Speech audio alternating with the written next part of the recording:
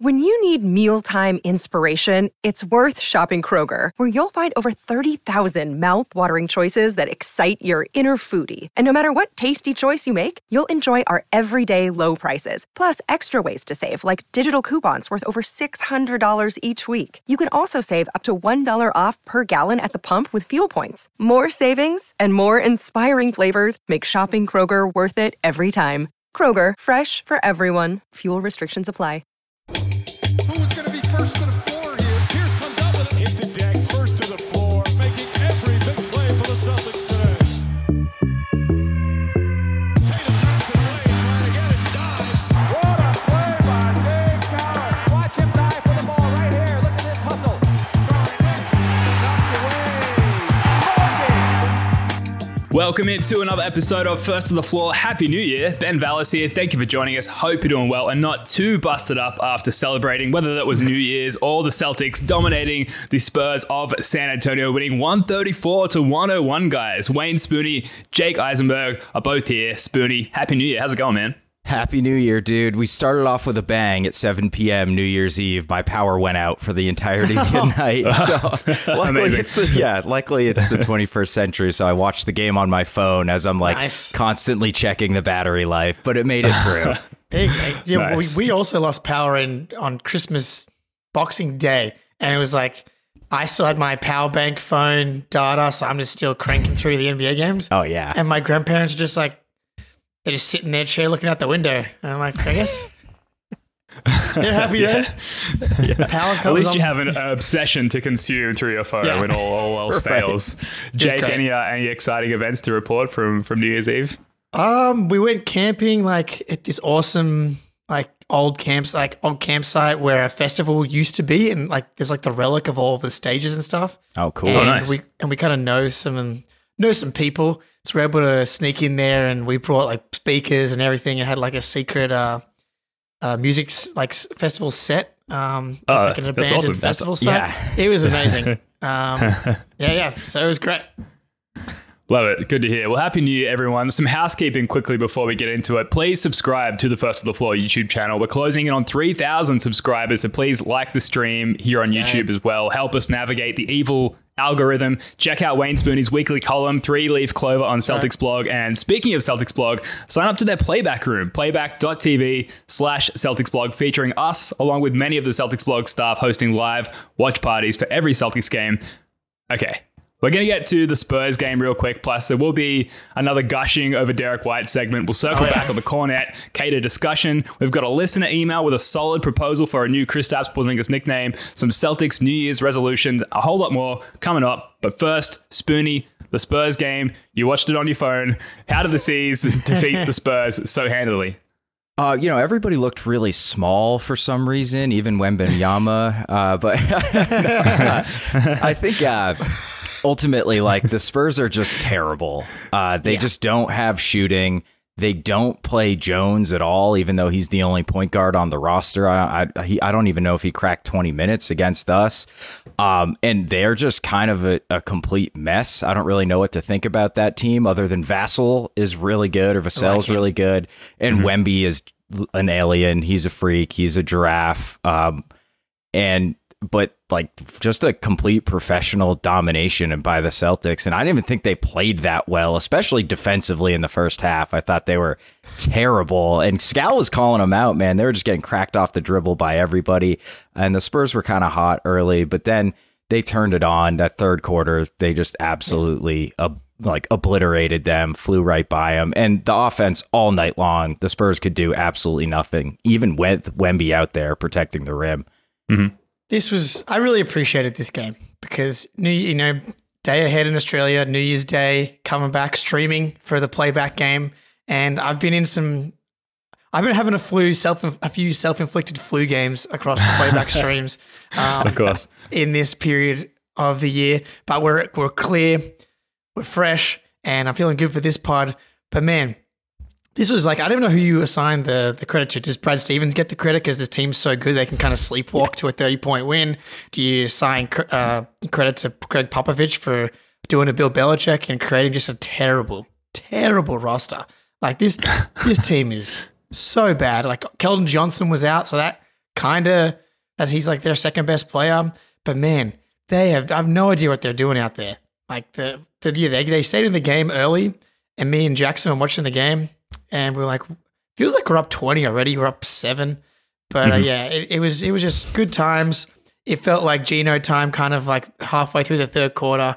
And they kind of just sleptwalked to a huge net rating boost again. Yeah, it was a very non-threatening game. Very, very soothing for my anxiety there of the game being on January 1st here in Australia.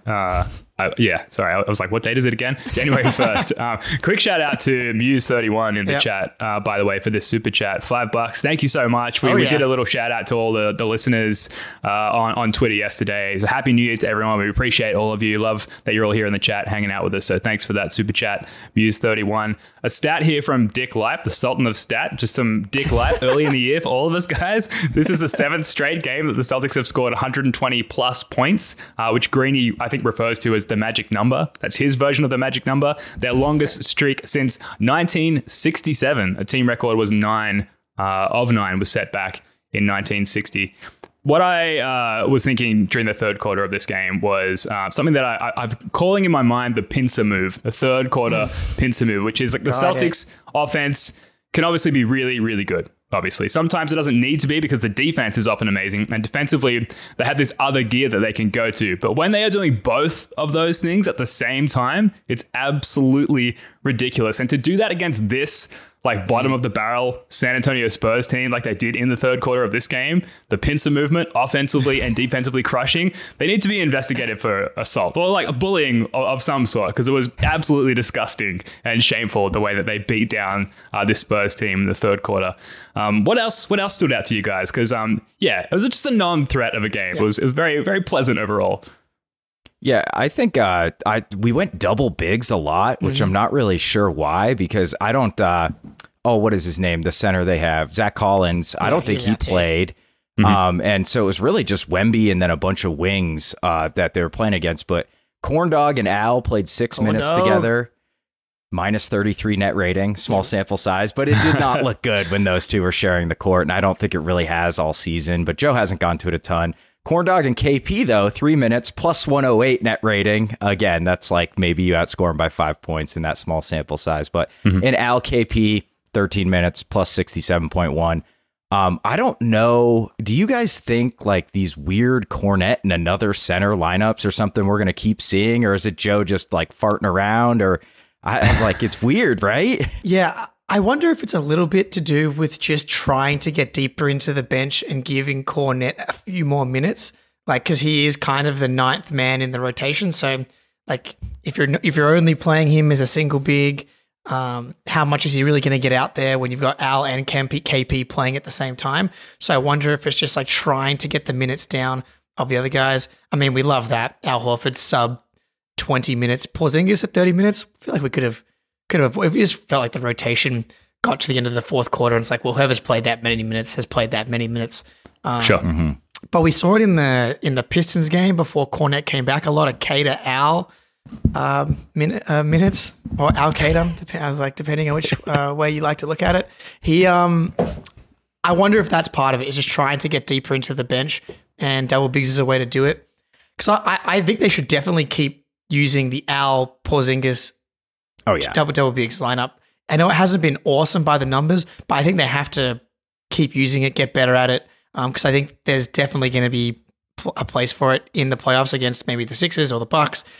Just having a jumbo lineup that you can go to, you want to have reps in there, and so I wonder if it's just like it's like training with a weight vest on. Hey Al, like imagine if Porzingis was Cornet. And so then when Porzingis actually goes out there, it's like, oh, I'm ready. I'm 25 again, and I'm just moving and grooving. Yeah, you've beaten the game, and now you're circling back and speed running on a higher difficulty just to challenge yourself a little bit in Al Horford's case. Yeah, I mean, Joe Mazzulla might call it experimentation. We obviously, as you've heard, will call it farting around. Just seeing what you've got with different lineups and combinations. And look, Cornet, and we'll get to it in a little bit more detail soon. Cornet's been great. So like give him the opportunity to play with someone better than, a string of bench players and see what he's capable there. But obviously small sample size, like you said, Spoony, Miami.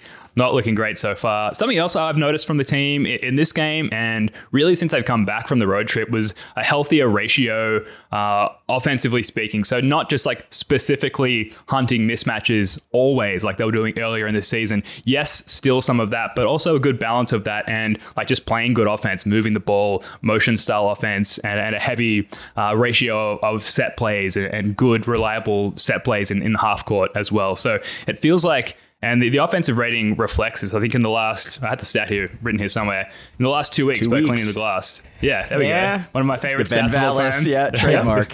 Signature BV stat. Last 2 weeks, per cleaning the glass, first ranked offense, first ranked point differential. So I think that's bearing out in obviously what we're seeing on the court as well. 11th ranked defense, but we did let the Pistons run up like 120 something on us in overtime there. So maybe a little dirty stat. Whereas obviously the offensive side of things is pure, guys. Are you noticing that at all as far as like the higher, healthier ratio offensively speaking?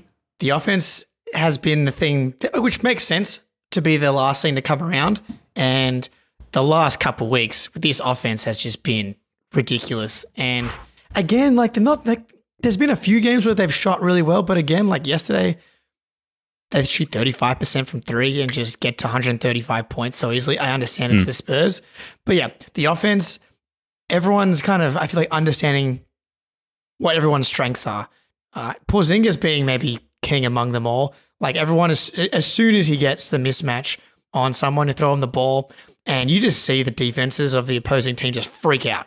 And he's so patient down on the block, and he can, he holds the ball into the rafters, depending on whatever stadium he's in. No one can get to it. He just gets his little lean booty into someone, and he like throws a fake pass to someone. Defenses go back out. It gets more space, get another bump, can go back and shoot over the top, or if they do overhelp, try and double. He's just making really easy passes, and it's just like, and Tatum did it as well yesterday in the post. It's just like teams really freak out, and I would almost let Tatum and and Porzingis just ISO.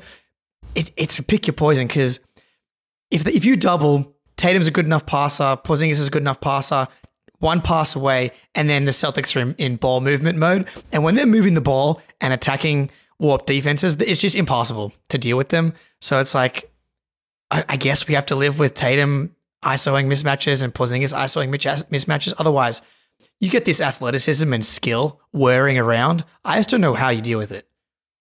Yeah, you can't really, right? I mean, that's reflected in the stats. We're just like blowing people apart. So I thought they had been playing faster. So I looked up the last 10 game pace numbers, and it's not really reflected in that. So what I think, so I think we're like 23rd in pace over that. But that pace number is just like, how fast do you take a shot, right? And that it doesn't feel like they're playing faster in that way, but just like when they're getting into their sets, they're doing it a little earlier. And then when they see one of those mismatches, they just seize on it so fast. Like, Jake, you've been rightly complaining about the passes not really being crisp when you see someone open. I still think we have that problem sometimes, but it's definitely gotten a lot better.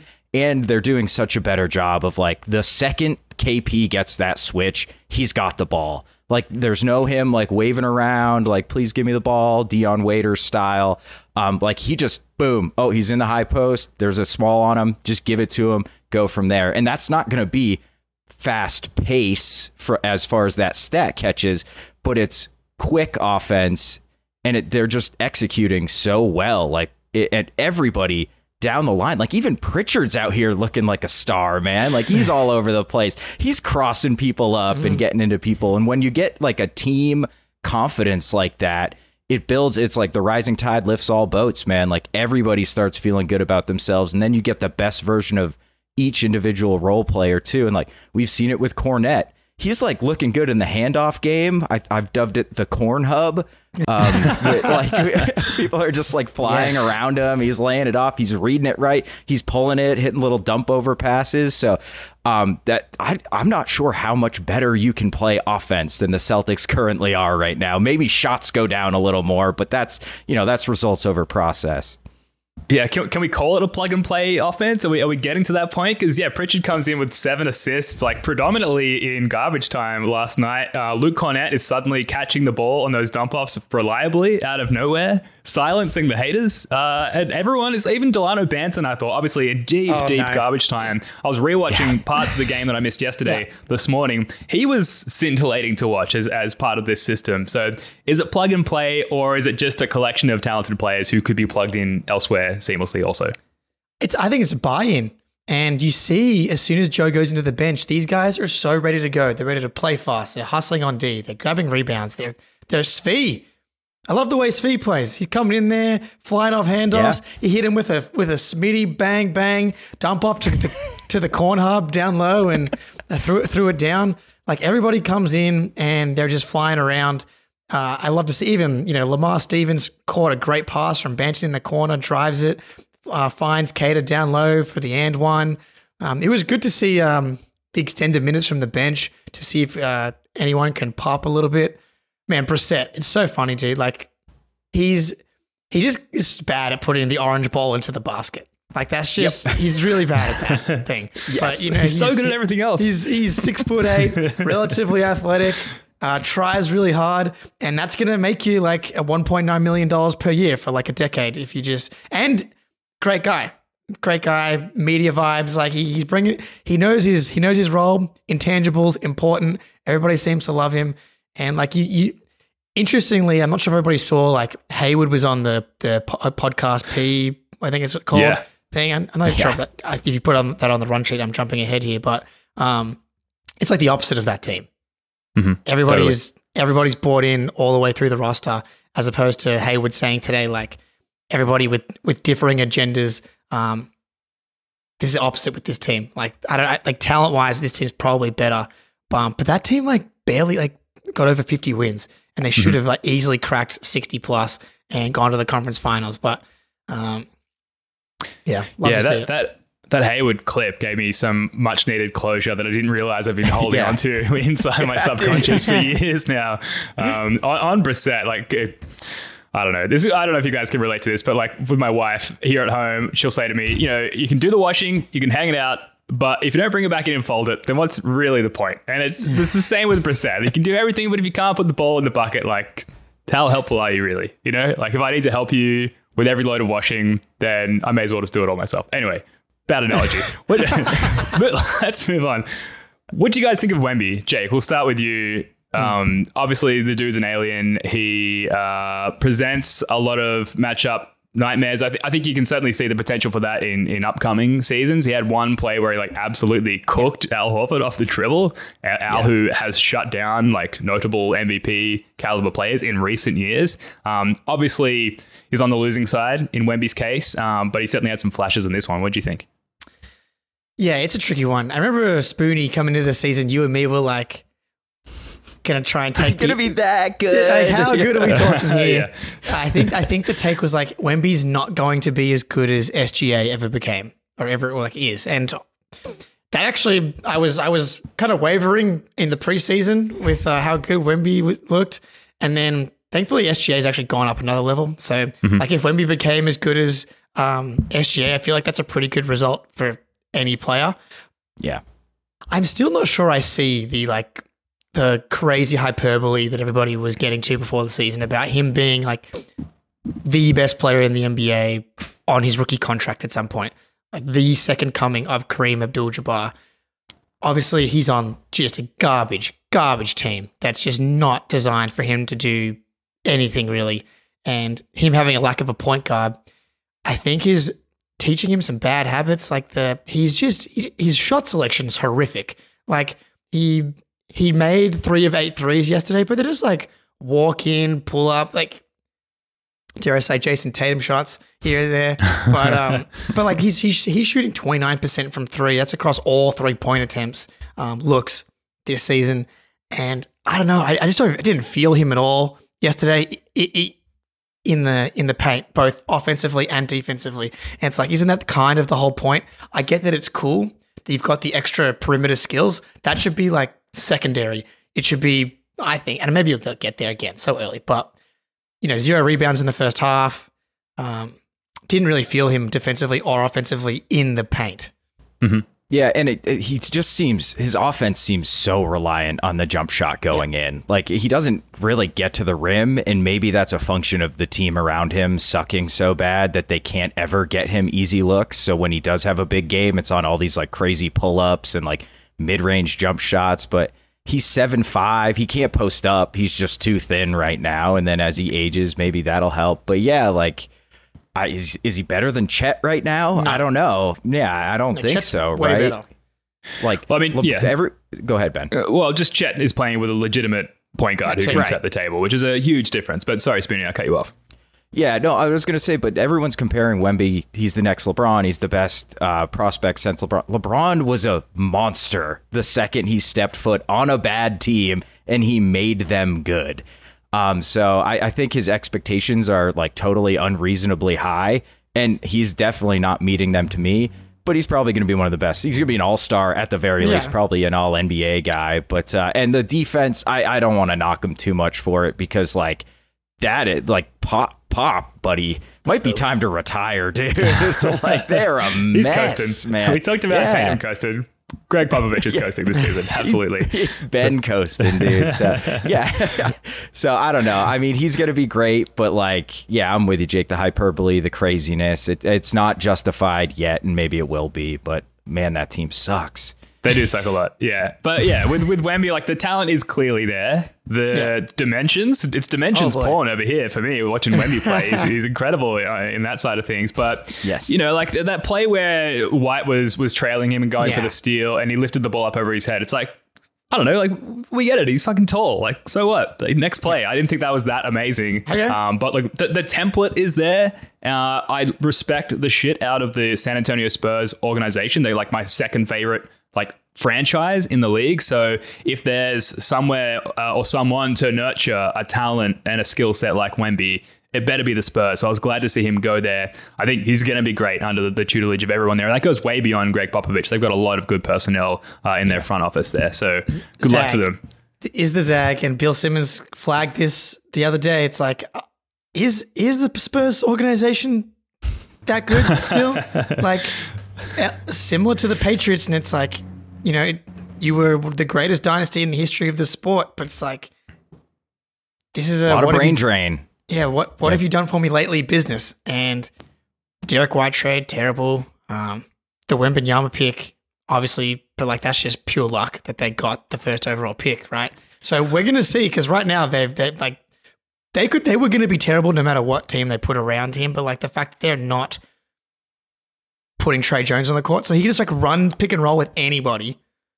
Like they didn't run pick and roll at all yesterday. It's like, what are we doing? So I think it's fair to be like, let's see the Spurs make one good move first, and then maybe we can go back to them being one of the greatest organizations in the history of the sport. But we'll see.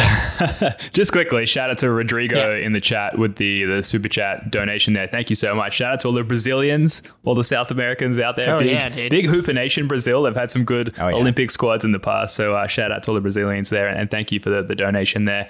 I will say with the Spurs, just quickly, it's funny, like before we started this pod, I was like, guys, we've got so much on the run sheet. I'll move us along quickly. And I haven't done that. So I apologize. But we're having fun. That's the main thing. With the Spurs and any organization, it's like know when to be good and know when to be bad. And I feel like you talk about what have you done for me lately with the Spurs? They have picked a good time to be bad. Trading Derek White away was a part of that. Let's get worse. Let's increase our chances of getting a potentially generational player, an all-time player. Maybe we're shitting on him a little too hard so early in his career. Well, he's really a terrible team, but that's part of the fun. I'm not going to call it Schadenfreude, but it's like when he had that early stretch and I guess some of preseason as well, I was like, shit, we better win a title soon because Wemby's going to take over the league soon. Like, obviously, those feelings have dissipated, thankfully. So that's why I guess I'm happy and just lightly dipping my toes in some Schadenfreude that it's not working out in the short term for them. But love Wemby, love the Spurs. Guys, let's get on quickly, I should say, to some individual performances from this game. Starting with Jason Tatum. We've been begging for this for a while. An efficient three-point shooting game, 5 of 10 from 3. I stopped short of writing and better decision-making because there were some quite terrible turnovers in this game. both, I think, in quick succession later in the game, but better decision-making from beyond the arc. I thought that a lot of his shots came much more within the flow of the offense. Some, sure, like he just hit them, and so it's easier to heap on some praise here. But all in all, going through a list of individuals, it's hard to point out who had a bad game, but Tatum much better than weeks past in this one. Jake, what do you think? So the Green with Envy guys had a great tweet today who I think were at the game. But so Tatum took 10 3-point attempts last night, which, you know, if that's all you knew, you'd be like, oh, here we go again with the terrible threes. But he took 6 dribbles on his 10 3-point attempts yesterday. So Wow, there was nice. some catch and shoot stuff. And when he was getting to the pull up, it's like coming off a screen, 1 dribble, 2 dribbles max. Like there's a very big difference in the types of 3-pointers that he's taking in, even within the pull ups. And last night, again, it's hard to discern a little bit when they're actually going in versus missing. They felt better last night, and I think that's reflected in the amount of dribbles that he was taking last night. But man, when the 3-pointer's going in, he's literally just unstoppable, and that's kind of maybe why you want him to keep shooting them, because they can win any game where he shoots 3 for 10 from 3 anyway. It's like not even that big of a deal. But when he does have the 5 for 10 games, like in Game 6 against Milwaukee, then there's no chance. Especially with this team as well. It's like when they do go down and he goes on a heater, and when he's in the playoffs, he's playing more inside out and he's taking these pull up threes. It's just a supernova level that you can't touch, and that's the version of Tatum that takes the team to a whole new level. And so, which is why they can just like sleepwalk to a 30-point win, and Tatum can sleepwalk his way to 25. What do you even have in the end? I don't even know. I was just like watching the game yesterday. I'm like, he's not even trying, dude. And he's going to have like a LeBron stat line. 25, yeah. It's just ridiculous. Yeah, I think it goes to sort of the growth of Tatum that he was feeling it from 3. And I kind of didn't really notice him all that much out there in a good way. Like, he didn't try to force himself onto this game. Like, he knew the team's good enough. He's going to get up some open catch and shoot threes. He's going to get to the rim a few times and play some defense. And that's it. It only took 17 shots, which is, I think, I don't mind Tatum taking more than that, but in a game like that where just about everybody else has a mismatch on you as well, why not? That is a hilarious comment that you just put on the screen. Wemby needs Zion Chef from Mr. Mordaunt. He's got to get some gumbo, dude. That'll work quick. But so yeah, I just thought like a tidy, professional Jason Tatum game. Like, he didn't try to do too much, and that's just fine with the team you have around you when you're playing the Spurs. For sure. Derek White, to move on, let's start with this.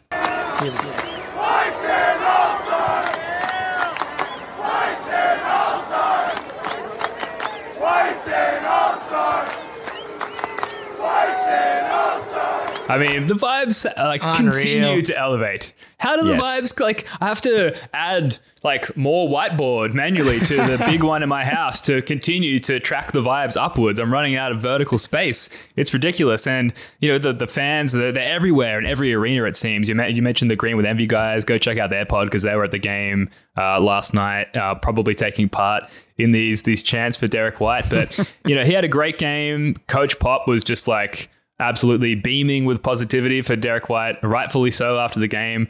D. White had 17, 5, and 3 on 7 of 11 shooting in this one. 0 turnovers. Just, like not jumping off the page in any one particular stat, maybe other than the turnovers, but just like continues to be like the fulcrum of the team's stability there. Spoonie, we'll go back to you. Jake, you just got to hold it in for a little bit longer, man. We'll go to Spoonie first. I'll be quick. I'm basking in it.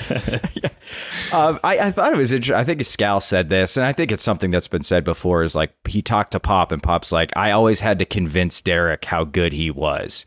And I feel like that's a mindset a lot of guys don't get over, and they might wash out of the league if you don't have incredible confidence. So shout out Rivens. Appreciate it, buddy. Thank you for the donation. Yeah, that's awesome. So I feel like that's a mindset that can like make you no longer an NBA player if you don't have that belief, that confidence. And like to see Derek go from a guy who doesn't totally think he belongs in the NBA to whatever the hell we're watching, like prime Kyle Lowry. I mean, like he's insane on both sides of the ball now, man. It's nuts. So I will cede the rest of my time to Jake to allow him to bask some more. Gentlemen, it's very Derek White of you. Yes, yes, Rivens. I know no beds in sight this session, but the game was last night, and that's when we need the beds. But look, man, has there? I don't know if there's ever been a season, like has there ever been a higher approval rating across the board, not just within the team himself. You're getting the JJ Reddicks, the Twitter, Nekias Duncans, the Jackson Franks, like across the board, people just truly, truly appreciating what we've kind of been seeing and seen grow since he's arrived in Boston. And like when he got traded from San Antonio, it was shocking how positive the outpouring was from Derek White. Because, he was really good against the Celtics. I'd seen him be good, but like never thought that he would be this. And to be fair, he's gone up multiple levels since arriving here from the guy that he even was in San Antonio. Yeah. And maybe I take back all the slander I had on Popovich and the Spurs, because without, I guess, the way they nurtured that sweet fro from Buffalo into the beautiful bald man that he is today. I mean, you got to tip your cap, but he's just having a special season, and like you really just enjoy the ride, so to speak. But there was this guy. I went to this party at this bar one time. It was last year. It was like halfway through the season. Derek White was playing awesome, and you're out and about. Sometimes you start talking about basketball, it comes up some way, and then someone will say something and you're like, oh, this person actually he speaks NBA. Like you lock he eyes speaks from the across language. the room. Yeah, exactly. And then we spend the next like 2 hours just like standing in the corner, just like talking about the Eastern Conference and the race and whatever. And he was just like he's like, I get Derek White's good, but he's not moving the needle in a series against X, Y, and Z. Like the Cavs could beat the Celtics and that kind of stuff. And I'm like, what? Look, I'm like, I think about him a lot, actually. I think about that guy a Derek lot. White? Both. Sorry. Both. I think about both. But that guy in the bar, I'm like, I wonder if he thinks about that night that we spent together and how I had 30 minutes of Derek White propaganda, just like, one more drink. I'll be back in a second to tell you more about how good Derek White is. And he's like, he's fine, but he's not this guy. And I think about if he sees what's happening with Derek White, it's like, damn, that guy I met in that bar one night, he was right. Amazing. Look, we're going to come back in a second and talk about Jaylen Brown and some other individual performances. But first, a quick word from our sponsor. Score early this NFL season with FanDuel, America's #1 sportsbook. Right now, new customers get $150 in bonus bets with any winning $5 moneyline bet. That's $150 if your team wins. If you've been thinking about joining FanDuel, there's no better time to get in on the action. The app is easy to use. There's a wide range of betting options, including spreads, player props, over-unders, and more. So visit FanDuel.com/Boston and kick off the NFL season. FanDuel, official partner of the NFL. 21 plus and present in Massachusetts. Hope is here. First online real money wager only. $5 pregame moneyline wager required. First online real money wager only. $10 first deposit required. Bonus issued as non-withdrawable bonus bets that expire 7 days after receipt. See terms at sportsbook.fanduel.com. Gamblinghelplinema.org or call 800-327-5050 for 24/7 support. Play it smart from the start. GameSenseMA.com or call 1-800-GAM-1234. And now, back to the show. I got made fun of last episode for Pistons +5 against the Raptors and maybe sprinkling a little bit on the money line. Cha-ching. And did I get helped slightly by the fact that the Raptors made a trade, sending OG Anunoby out the door, allowing him not to play in that game? Maybe, but I think the process is sound here. I would live bet the Pistons right now to hang with the Rockets, who have been kind of sliding lately. And otherwise, I don't like the board. Side note, I was like really keen for the Heat Clippers game to bet on that one. Jimmy Butler's out again, on track to miss 20 plus games again. He seems to skate on just like being like not playing any games anymore. But just live bet the Pistons.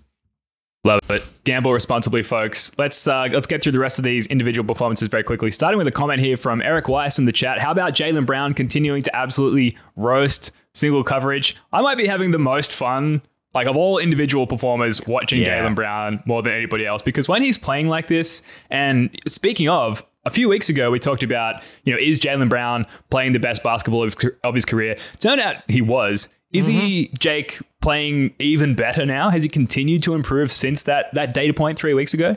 Well, that was the tricky part, was like the process looks better.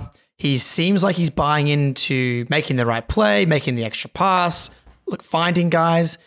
But the shot making wasn't like the shot making last year when he made All NBA second team was really, really good. The 3-point ball wasn't quite as good as previous years, but he was just killing everybody from a scoring perspective. And that wasn't quite the case when we were having those discussions.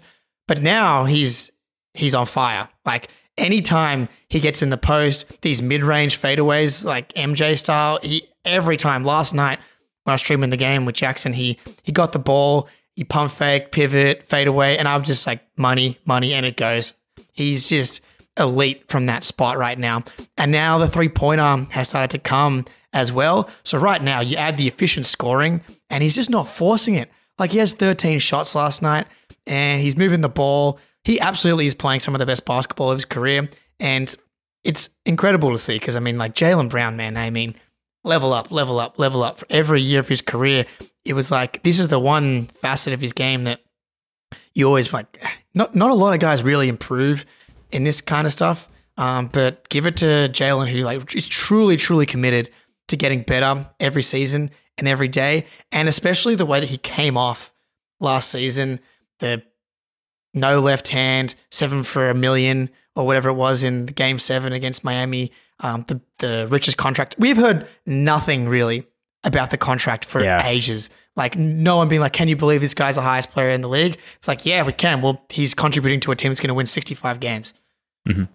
Yeah, last 10 games, 25, 6, 4.5, 1.3 stocks, 2.7 turnovers. That's a 1.71 assist to turnover ratio over 10 games, man. That's pretty good.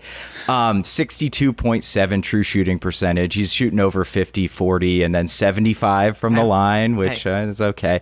And we're plus 20 per 100 possessions with him on the court. And that, to me, is the big number for Jaylen because it's always been a bit strange that the advanced metrics never really caught up with Jaylen's counting stats. Part of that's just because of our rotation. Tatum comes off. We always fell apart. But this year, that is not the case. We're dominating in the minutes. Tatum's on the bench. And that's mostly because of Jaylen Brown and his two-way impact. He always had a two-way reputation. I think it was a little bit unearned before this season, but it's earned this year, man. He's playing amazing on both ends. And yeah, it's the mindset. It's the knowing how unguardable he is, that he's going to have help get sent to him, and he just has to make the easy, simple pass, and it's just going to open everything up for the rest of the team. And the fact that he is not driving aimlessly into a crowd of people, he just doesn't do that anymore. I mean, once in a while, he'll get the ball poked away, or he'll have one of his goofy, dribbles it off his foot turnovers. But when you don't compound that with bad decisions, you start to become a much more efficient and helpful player to your entire team. And he's done that. Yeah, and you're right, Jake. It's hard to go from all NBA second team and then get better at age 27. But he's done it, dude. And it's in the way we've all hoped. And it's amazing to see.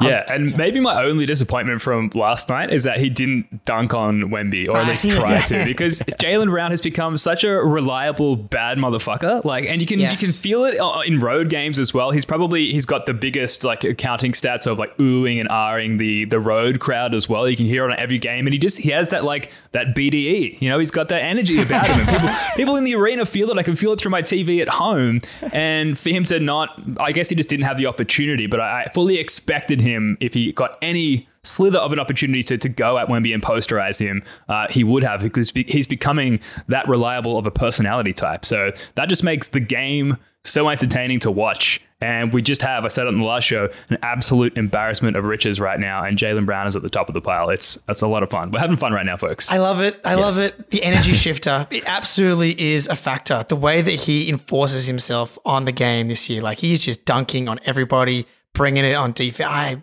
And Spoonie, the driving into the lane thing, I can't remember a single time, in the second half of the season, where he does the thing where he jumps in the air and gets lost. Yeah. And then, That happened like 4 times a game in the playoffs. Just doesn't happen anymore. It's a complete. He keeps his dribble alive and just backs someone down, and because he's so good, easy passes. Let's go, Jalen. And it means. Go ahead, Spoonie. I was going to say, he gets to the pivot game a lot more, right? Instead of jumping, looking for a pass to bail himself out, he's like, I'll just hop step. And he's got all these like crazy pivot combos that people just can't guard. So I think that's another way he's like cut down the turnovers there. You're right, Jake. I can't remember the last time he's jumped in the air and thrown it out of bounds. That was maddening. Yeah. And it all means like when guys like Kristaps Porzingis have as rough a shooting night as they did last night, 4 of 14 overall, 0 of 7 from 3, and it doesn't matter because the team is firing on all cylinders, and just the presence of Porzingis, and we've covered this since game 1 of the regular season, the presence alone allows guys like Jaylen Brown to cook at that level. So just him being out there and being a theoretical 3-point shooting threat, not even a practical one, is enough, it seems. So Jake, Porzingis, bad shooting night last night. Does it even matter? No. And similar to Tatum in that when he has an off shooting night, it doesn't matter because he can still be impactful. The defense that he's playing is being underrated this season. Like last night, he had that incredible block on Chetty Osman that ended up leading to a shot clock violation, Pritchard hounding Chetty, and then Porzingis coming over late. That's what's great about Porzingis is like he's anchoring one of the best defenses in the league. So even if he's missing shots, he's still going to be doing that. And then the gravity obviously impacting the rest of the offense. And this grifting son of a gun, like I know, 4 for 14, 6 for 6 from the line. He's elite at getting himself to the free throw line, partly because of how dominant he is in mismatches and getting people with the pump fake. So patient, like he's just such a good player. And man, everybody, the rest of the league better watch out because he's like 33% from 3 this year, and that's going to turn at some point. He's going to go on a run and go scorched earth. Honestly, save it for the playoffs, KP. Save all those makes, conference finals, and we'll just coast our way to banner 18. That would be beautiful. I definitely think the shooting's going to come around because he's 36% on open threes, but 32% on wide open threes. And that just makes absolutely no sense that he's only shooting 32% on wide open threes. So that's going to come back. And yeah, you're right, Jake. Defensively, his impact is, I think we almost miss him on that end more than we do on offense in games he doesn't play because he's so impactful. He's really a smarter defender than I knew. It might have been the Raptors game, but he jumped out on somebody late shot clock and doubled them and basically forced the shot clock violation. It might have been him and Jalen. And that's just great recognition. Like, okay, there's 3 seconds left on the shot clock. They can't get a pass. I'm just gonna straight double, get off my guy and go. And it's that type of stuff that makes you from a good or decent defender to a great one. And he's approaching great defense in my mind. Yeah, absolutely. Sam Hauser, to move on, the slump is over, right? I'm not even posing that as a question because it's clearly over. Our guy, Drew Carter, used the phrase house party during the call last night as we further attempt to embed ourselves in Celtics lore, which is awesome to see. I get crazy kicks from seeing that on the broadcast. But just quickly, guys, before we move on, Sam Hauser, obviously more of a homebody so far in this season, and that he's much better at home, struggles on the road a little bit from beyond the arc, but a couple of games now where he's actually managed to hit at a decent clip from the 3-point line. Yeah, was it a slump? Like he kind of missed shots for like on and off for a couple weeks, and even within there, he had a couple games where he was still 50%. Like he's been so much more consistent. Like the slump that he had last season, where he was cold for pretty much an entire month, and that's partly probably due to maturing as a player and having the confidence that he's made it through a slump like he did last year when they were relying on him, and now knowing that he's going to get minutes no matter what, and he's able to shoot through. They want him to shoot through these slumps, but man, it is great to see him knock down some shots on the road because I think he's up to, I think you had it just there, Ben, right? 36% on the road, which is absolutely acceptable. Maybe I'm just have got green colored glasses on. I don't feel like him missing or making shots is a home road related thing. It's just more the sample size of shooting. Specifically in Milwaukee, where he's from, which is all that really matters. Yeah, right. That's also just kind of the life of a shooter who only really takes threes as your field goal attempts. Like you go 1 for 5 one night and it looks bad, but you can't go 3 for 5 every night. Otherwise, you'd shoot 60-something%. Although it feels like Hauser could at some point. I swear. Yeah. Like it's that good. It's that pure. But, I think that's just going to be how he's going to be for his entire career. But what matters is that he comes back up and he's shooting like 45% on a high volume of threes this season, and home road. Like maybe there's something to that, but I really don't think so. I think it's a small sample size right now. We're only 30 something games into the season. So what matters, is if he's making them in the playoffs. We will find out. But hey, we should get more home games than road games in the playoffs. So we're good there anyway. For me, it's relative to expectations, though. So if he misses a shot that we expect every time to go in, then it's a slump as far as I'm concerned until the next shot goes in, which fortunately there's never too long to wait there for Sammy House Party Hauser. The Cornet Cater battle rages on. Just quickly, guys, before we get to a listener email, which one of you guys added these stats to the run sheet? Because that's probably me. the quickest way to get through this is just to throw to you guys. All right, you want me to just let me just lay these out? I'll try to be quick because I probably went a little over. I'm going to write about this, so that's why I've got all for this. For everyone listening at home, I'm looking at a spicy chunk of Cater Cornet stats right now, so prepare yourselves. This is going to be great. Divorced level research making an appearance yet again. Correct. Okay, all right, so I will just do it this way. Luke, significantly better defending the rim, holds players to much worse field goal percentage around the rim. Luke, 99th percentile as a roll man. Kata, 87th. So Luke, he's winning the battle there. Kata, more screen assists by about 1.5. Luke boxes out less, even though I don't really trust NBA.com's box out numbers. They're terrible. Ban the Cornet contest. That's why that's down, dude. The Eclipse. Get rid of that thing. That's spot on, dude. So our rebounding gets worse with both of them on the court. So we rebound at 70%. 70% rebound percentage with Luke on. Kata's 70.2. It improves with both of them on the bench. So no, that's a wash there. Kata, worst defensive rating on the team. Second worst is Luke. So take from that what you will. But Kata plus 13 net rating and Luke's only at plus 2.3. So that's a bunch of stats that probably nobody absorbed. But I think I would probably lean Luke still. I just trust him more with the ball in his hands, but I don't know about you guys. Dude, it's not even close. Like he's so much more solid. And the net rating stuff, it's because Cater got to play in the Clippers and the Kings games. Like he's barely played this season, and he just happens to have been on. And I guess you give him a little bit of credit for being on the court when the Celtics were dominating, but that was not a Cater-led blowout in Sacramento or LA for those games. Cornet, over the last 2 games, averaging since returning from the injury, obviously small sample, 16 points, 6 rebounds, 2.5 assists. He knows where to be. He makes the right play. He's quick decisions. I'm all aboard the Luke Cornet hype train right now. I heard someone on Twitter today say if Cornet keeps playing like this, he might price himself out of the Celtics. I'm like, I'm not worried about that yet. Just now, but if that does happen, that's a good development because that means that Cornet probably played well in the playoffs, which is worth losing him because he ends up making $4 million or the taxpayer mid level somewhere, which I would be pretty surprised still if he gets to that point.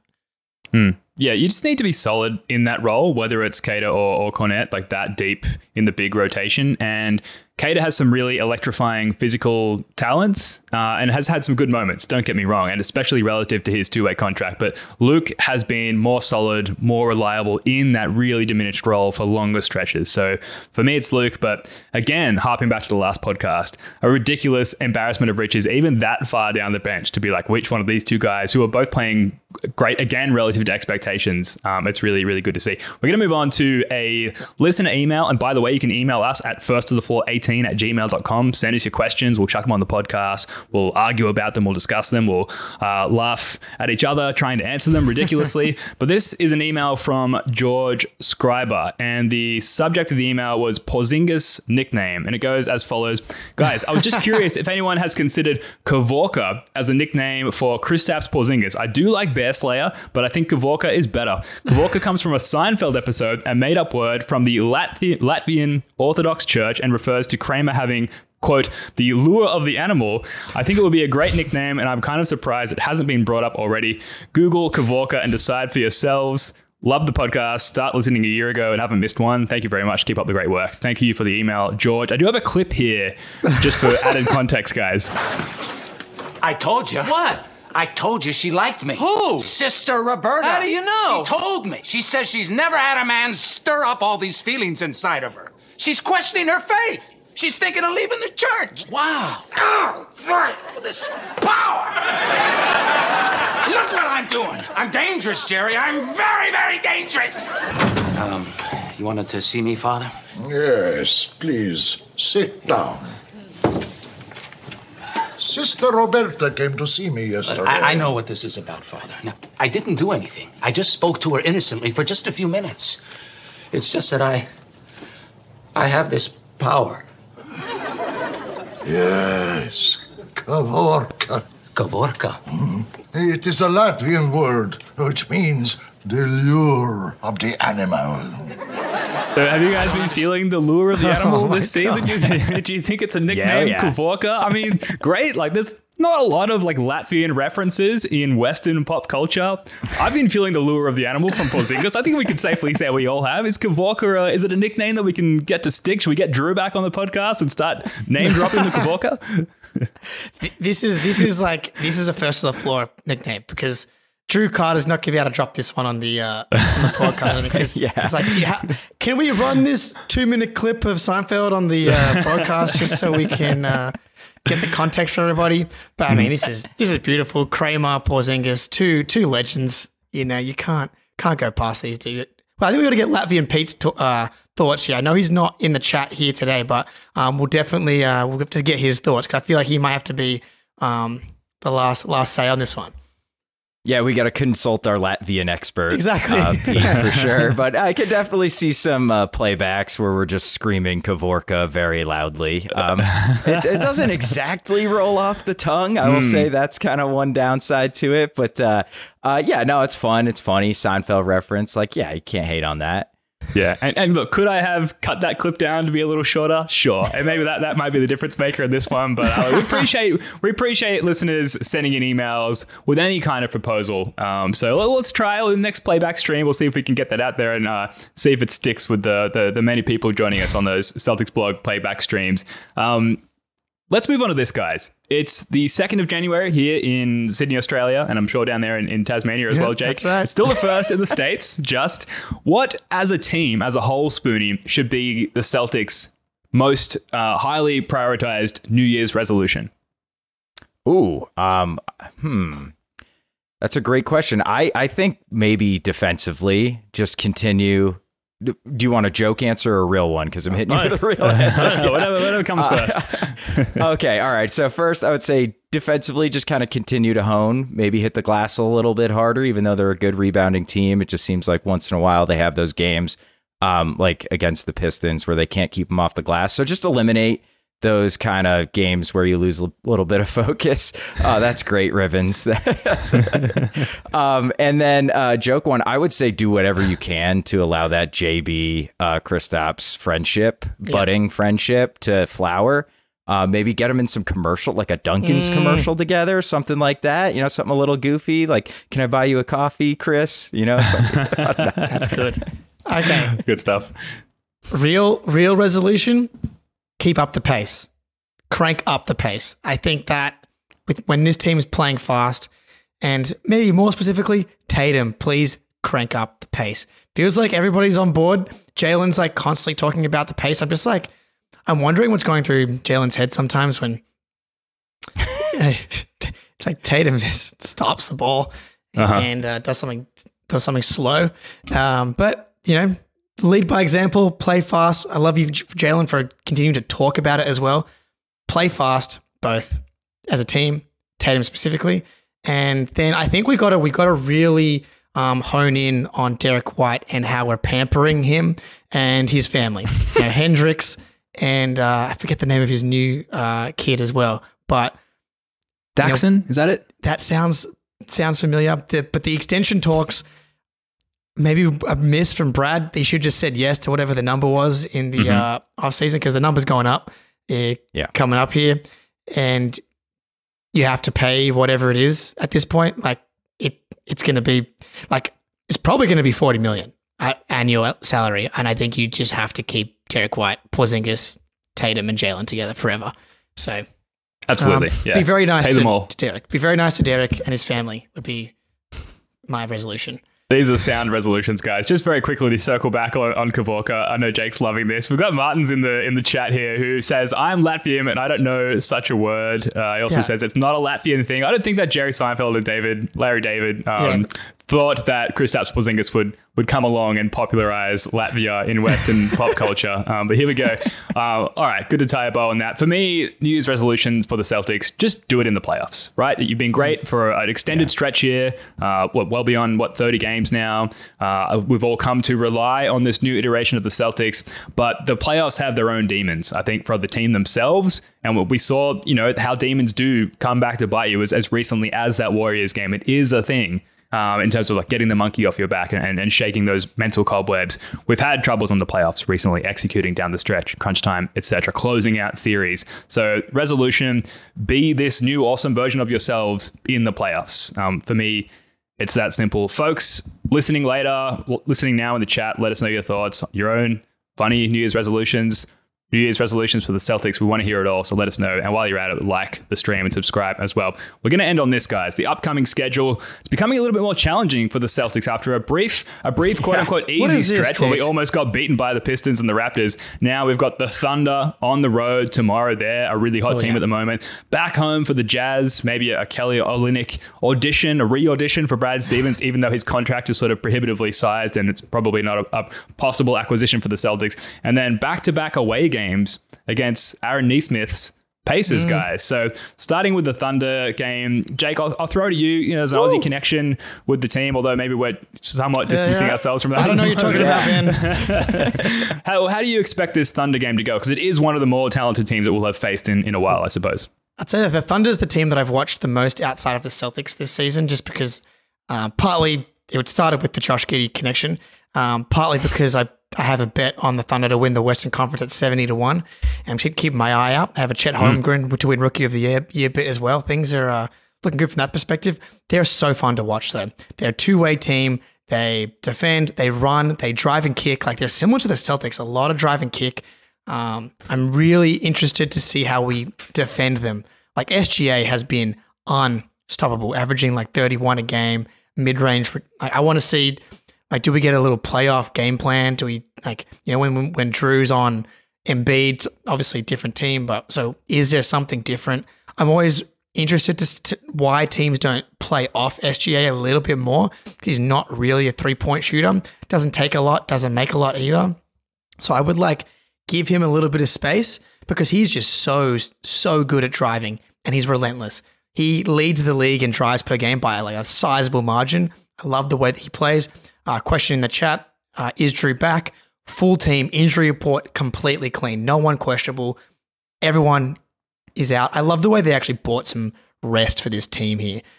Tatum got a night off, Jalen and Drew here as well. Not Derek White, of course, but he's an Iron Man. But yeah, defensively is where I'm really intrigued to see how we game plan for the Thunder. Mm-hmm. Yeah, I'll be really interested to see who takes the shy matchup. I probably will be Drew if I had to guess, because Shai's a little big for Derek White, and you kind of want Derek on some of their shooters.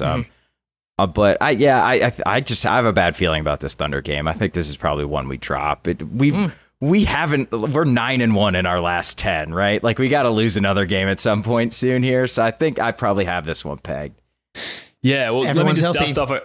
dust off a couple of these, cleaning the glass, last 2 weeks stats again. And it's pretty terrifying looking at OKC, second in point differential past 2 weeks, second ranked offense, first ranked defense. So they're well and truly up there with us and well and truly well above us defensively in the past 2 weeks. We're just flying, I think, fresh from San Antonio. I don't think they went home via Boston at all. OKC, somewhat well rested, playing at home, sleeping in their own beds. They're a fantastic team. This is going to be one of the most challenging games of the season thus far. Yep. And we continue to go through this cycle. We talk about it all the time where the team, maybe they struggle a little bit on the road or against some more challenging teams. Well, we say, we really need a stretch at home. We really need a nice stretch against some sub 500 teams to reset ourselves. And then we get that and they rattle off 9-1, as you said, Spoonie. And then suddenly the desire is, okay, now let's see it against a really good team. Well, now we have this matchup against a really, really good team. It is going to be really challenging, but I think we're ready for it. Sticking with that cycle, we've arrived at this point again, and it's time to see how we hold up against a really good team. I haven't looked at the odds, but I would assume that we're favorites, because just how dominant we've been. But it's going to be close. Yeah, we're favorites by like 2.5, 3. Like, so it's very close. It's a close spread. It's the closest spread we've had for a while, like for a good while. Outside of the which game was it? Were we not favored in the Kings game? But that's because we had no Tatum and no Horford. And it was a back-to-back. Well. Yeah, a back-to-back. And there was just bad vibes around the team after that one. So, like, that's the only game I think we may not have been favored in. This is like the closest one since then. But yeah, and then the KP Chet thing, unicorn versus unicorn. These guys are going to be up for this. I guarantee it. It's going to be a good game. And I think a lot of people are going to be watching this one. Guys, an absolute miracle to have brought this home within the 1 hour mark. I didn't think we were going to do it. The odds were against us, but here we are, 59 minutes and 30 seconds. Any final thoughts before we wrap up, guys? No, dude, you got 22 seconds. Let's get out of here. All right, let's call it. All right, that's going to do it for this one. Thank you so much for joining us. Please, if you haven't already, hit that like button. Please subscribe. Thank you to Seal and S for presenting the First of the Floor podcast. Spoonie, Jake, Happy New Year to you and everyone. Love your work, guys. Until next time, Go Celtics.